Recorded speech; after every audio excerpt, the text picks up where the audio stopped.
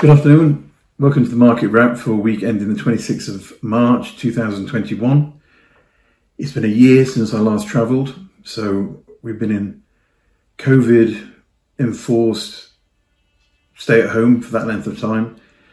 It's been quite a while, and the UK is just coming to the end of its lockdown. Some people are going to their second birthdays in lockdown, so it's been going on a long time. But let's talk about the property market. Rishi Sunak has said that he wants to change generation rent to generation buy. Is this happening? Is it possible? Can the UK economy support that? So let's just cover some of the underlying factors of what's going on in the UK economy and the UK housing market. Basically, Knight Frank have come out with a number of figures this week from a variety of different sources. They're saying that manufacturing output volumes climbed to levels not seen since 2019. In February, expectations of immediate pickup in growth are the strongest since August 2017. That's from the Purchasing Managers Index. Order books have improved to the highest readings since 2019. And the Ernst & Young Item Club says it's likely to raise the 2021 GDP growth forecast from 5% to somewhere between 6 to 7, which is China-esque sort of growth figures, which is fantastic. In addition, we're looking at unemployment. Unemployment was at 5% in January. Now, to a certain extent, that's because of the extension of the furlough scheme, but it is a very good picture, and it's been backed by a boom in public sector jobs. And this is something we touched on before about where are COVID-safe places to buy property. It's locations where you've got high public sector employment, which will grow, high biotech employment, which will grow. So that's an important factor to bear in mind, is that public sector employment is growing quickly.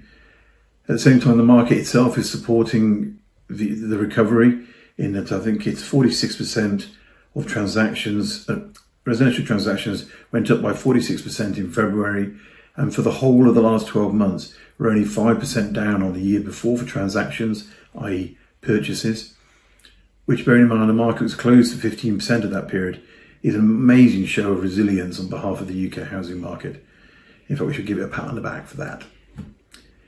On top of that is inventory levels, as far as property are concerned, are still tight. So that's forcing the market up because people don't want to move until they've found a house to move to, which is completely natural. At the same time, the lockdown, travel bans, that's supporting the housing market because you might as well buy in the UK and use your hard-earned holiday money to do that rather than planning to go overseas when we don't know when we'll be able to go, or for how long or where. In fact, there's some great articles recently in the Guardian about people buying a houseboat in London and just basically travelling around the locks and rivers of London as opposed to going away on holiday. Fantastic ideas. Looking at lending is still up. Interest rates are very low, so lending is still rising. At the same time, the Mortgage Guarantee Scheme 2021, which is one of the generation rent to generation buy sort of pillars, has come into force. It's 5% you put down for up to £600,000. And what's interesting is not just first-time buyers; it's anyone can do this. And also, you get a fixed rate of interest for the first 5 years as well. So it's a very good knowledge of what you're going to be paying for the next 5 years. Your fixed rate. It's secured by the government, and basically how they're doing it is all the main street banks have been given a guarantee. Is that if we are foreclosed on, if we don't pay our mortgage, the government will pay any fees that the bank has to pay to get that money back. So it's quite a good scheme. It's had a lot of negative talk because it is overheating the market potentially, but we need to get out of this recession, and this is one of the ways that they're trying to do it. Now, there are clouds on the horizon in quite a few global economies in the residential property sector. And that's because markets are starting to overheat. Now, this is not where the UK is by any means at the moment, but some markets are. And if you look across at global markets, for example, New Zealand has gone up by 23% in the last year, which is not even the top gaining market, which is Turkey, which is up by 30% residential property prices. Slovakia is up by 16, the US by 10.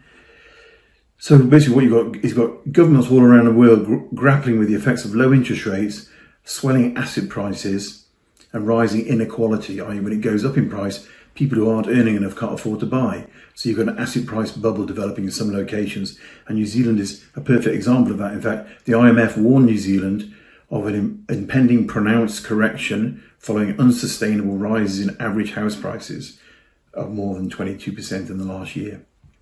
Now, Jacinda Ardern, who's the Prime Minister there, has made her move, and basically they're cutting all the tax breaks for investors, and they're increasing a lot more land to be available for first-time buyers and giving them incentives, which again is similar to the Mortgage Guarantee Scheme 2021 we're doing in the UK. So there's a lot of support of the first-time buyers, and they're scrapping the tax incentives to try and cut that. Westpac Bank in New Zealand suggested that house prices may settle 10% lower in the longer term because of this. Now, that's nowhere near where the UK is. However, it's a warning sign of what could happen if this gets out of control. Now, bear in mind the the GDP of the UK is nearly 20 times, I think it is, 20 times the size of New Zealand. We're talking about a different sort of fish. But it is something, asset bubbles do happen. And so it could happen in the UK. We don't believe it will, but it's just something to bear in mind with inflation rising, interest rates low. So there we go, some factors that will support the UK economy, which is very positive. Factors that will then support the UK housing market, which is very positive. And it does point to people like Savills and Zoopla suggesting that a 5 to 6% growth this year across the board is indeed possible, although not in every region. That's it for this week. Thank you for listening. Do take care. Bye.